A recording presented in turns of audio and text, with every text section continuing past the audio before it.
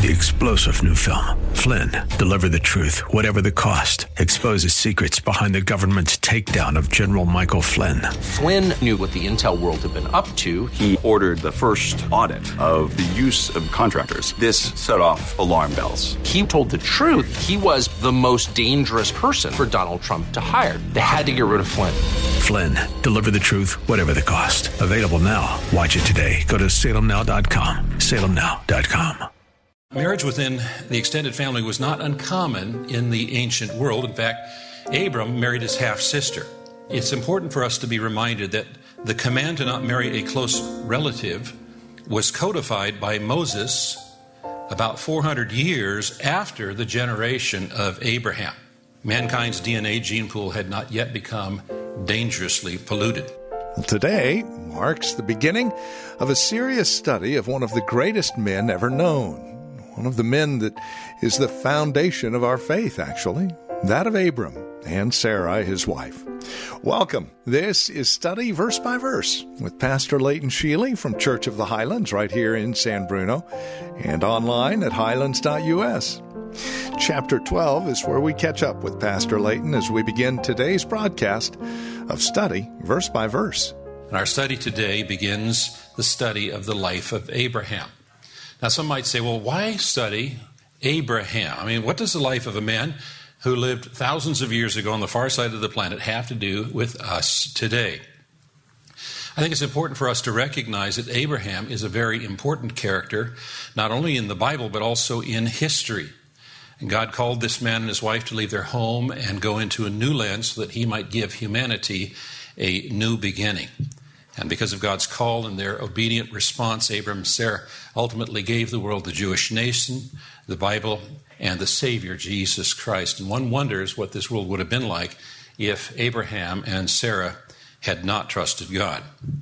The life of Abraham is an example for all Christians who want to walk by faith. Abraham was saved by faith and lived by faith, and his obedience was evidence of his faith. He obeyed even though he did not know where, how, when, or why. God didn't necessarily disclose those details to him, but he obeyed, and so should we. God revealed a plan to redeem creation beginning with one man who would become the model recipient of saving grace through faith. Although we call him Abraham, for the first 99 years of his 175-year lifespan, he wasn't called Abram, he was called Abram. Abram became Abraham in Genesis chapter 17. So sometimes it'll come out Abram, sometimes it'll come out Abraham. We're talking about the same person. He lived around 2000 BC in the town of Ur of the Chaldeans. The land of the Chaldeans is also known as Mesopotamia, and it was located in present-day Iraq, which historians and archaeologists consider the cradle of civilization because it was here that the ancient peoples first gathered into cities and established societies. And it's well documented from many artifacts that have been discovered. So we know a lot about the culture and beliefs and everyday life that surrounded Abraham. I had the joy of watching a documentary on the history of the area, and though it is a barren desert today, in the days of Abraham, it was the breadbasket of the ancient world with rich soil and many natural resources. Abraham lived in a time when knowledge of God was sparse. Most people, most civilizations worshipped many gods of their own creation, and they developed and concocted superstitions to explain those things which they could not explain. They didn't acknowledge one true God. But Abraham not only claimed one creator existed and that there were no other gods, he also staked his entire life on this belief. And today, Abraham is revered by the majority of the world as the father of faith. His story is preserved for us in the book of Genesis and tells us much of what we need to know in order to walk the path of faith. Now, each person's path of faith is unique, but he blazed a trail for us, and his journey tells us about our own. The biblical biography of Abraham has much to teach anyone even an atheist, who wants to know the one true God. You know, I'm thankful that the Bible doesn't give us fairy tales, but rather portrays authentic, candid biographies of people, complete with their flaws and failings. Because if God can use people like that, then he can use people like me, and he can use people like you, because we're all flawed, and we all fail. Abram and Sarah were not perfect, but their walk was generally characterized by faith and faithfulness, and when they sinned, they suffered for it, and the Lord was always ready to forgive when they repented. The Bible gives us stories of people like this so that their experience can help us understand our needs and our relationship with God. Now, Abraham's life story spans several chapters, and so our goal in the weeks to come, accommodating, of course, Holy Week and other events, is to learn as much as we can from Abraham's experience with God.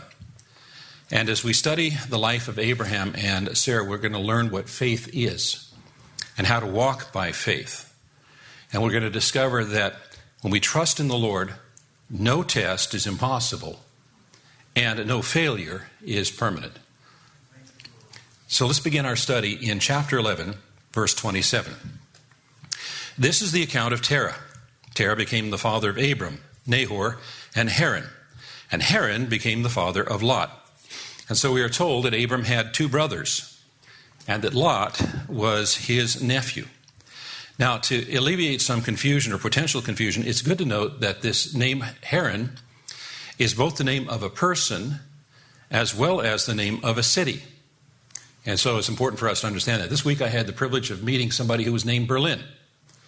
So Berlin is not only the name of a city, it's also the name of a person. While his father Terah was still alive, Haran died in Ur of the Chaldeans in the land of his birth. So Lot's father died.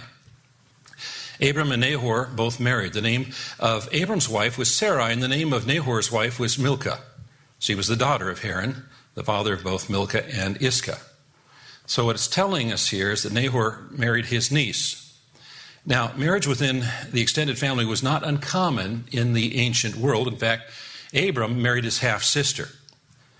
And while such marriages might offend our modern sensibilities, it's important for us to be reminded that the command to not marry a close relative was codified by Moses about 400 years after the generation of Abraham.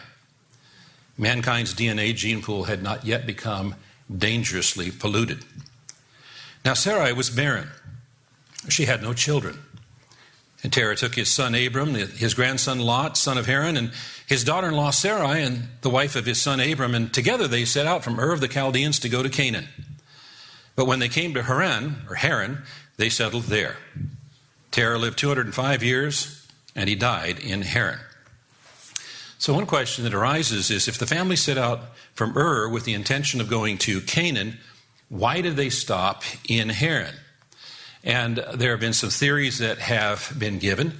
One theory is that actually God extended the invitation first to Abram's dad, but his disbelief, his unbelief, disqualified him, and so that was transferred to Abram instead. Now, it's an interesting theory, but it's not supported by biblical text. We find this in Acts chapter 7. Stephen said, "Brothers and fathers, hear me. The God of glory appeared to our father Abraham when he was in Mesopotamia," which is another name for the Chaldees in which lay Ur. What's Mesopotamia? Before he lived in Haran, before he lived in Haran, and said to him, "Go out from your land and from your kindred and go into the land that I will show you." Then he went out from the land of the Chaldeans and lived in Haran, and after his father died, God removed him from there into this land in which you are now living. So according to Stephen, God appeared to Abraham while he was still living in Ur, before the family moved to Haran. So it's quite probable that Dad, the father, chose to accompany Abram, but only got as far as Haran, and there he stopped. And when Dad stopped, the entire family stopped. Coming back then to Genesis chapter 12. The Lord had said to Abram, "Leave your country, your people, and your father's household, and go to the land I will show you. I will make you a great nation, and I will bless you. I will make your name great, and you will be a blessing. I will bless those who curse you, and who bless you, and whoever curses you, I will curse. And all the peoples on earth will be blessed through you. So Abram left as the Lord had told him, and Lot went with him. Abram was 75 years old when he set out from Haran. He took his wife Sarai, his nephew Lot, all the possessions they had accumulated, and the people that they had acquired in Haran, and they set out for the land of Canaan, and they arrived there. So Abraham's obedience was partially compromised because the Lord specifically said you were to leave your native country, your relatives, and your father's family. And he didn't exactly leave behind his relatives and father's family. He took his dad and his nephew Lot with him. There's something that we can learn from this, and that is that whatever you bring with you from the old life into the new life with Christ is likely to create problems. Terah, Abram's father, kept him from fully and completely and immediately obeying the Lord, and Lot created serious problems for Abraham later. I oftentimes hear of people who come to the Lord who make it a point to change their phone number and erase their contacts database and quit going to the places they once went to because they knew how easy it was to be lured back in. There's something else that we can learn from this as well, and that is that God did not abandon Abram because of his imperfect obedience. Instead, he patiently cultivated Abram's faith and obedience through the course of his entire life, using both the times Abram was successful as well as the times he was not. There's an application for this. I have found that sometimes I learn more from my failures than I do from my successes. God uses our successes, and he also uses our failures to grow us in our relationship with him. Faith is not based on feeling, although feelings can be involved in faith. True faith is based on the Word of God. It was God who spoke to Abram and told him what he would do for him and through him if he would trust and obey. You see, we are not saved by making promises to God. We are saved by believing God's promises to us. It was God who graciously gave this covenant to Abraham, who responded with faith and obedience. A comfort, to be sure. It's God who initiates all of this, just as he initiated that relationship with Abram thousands of years ago. Nothing's changed. You have been listening to Study Verse by Verse with Pastor Leighton Sheely from Church of the Highlands here in San Bruno.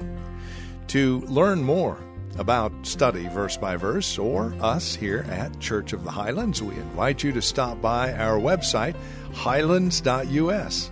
That's highlands.us. A lot of information, along with a lot of resource materials available for your growth in Christ, can be found again at highlands.us. Tomorrow, more on Sarah and Abraham. Join us then for Study Verse by Verse with Pastor Leighton Sheely.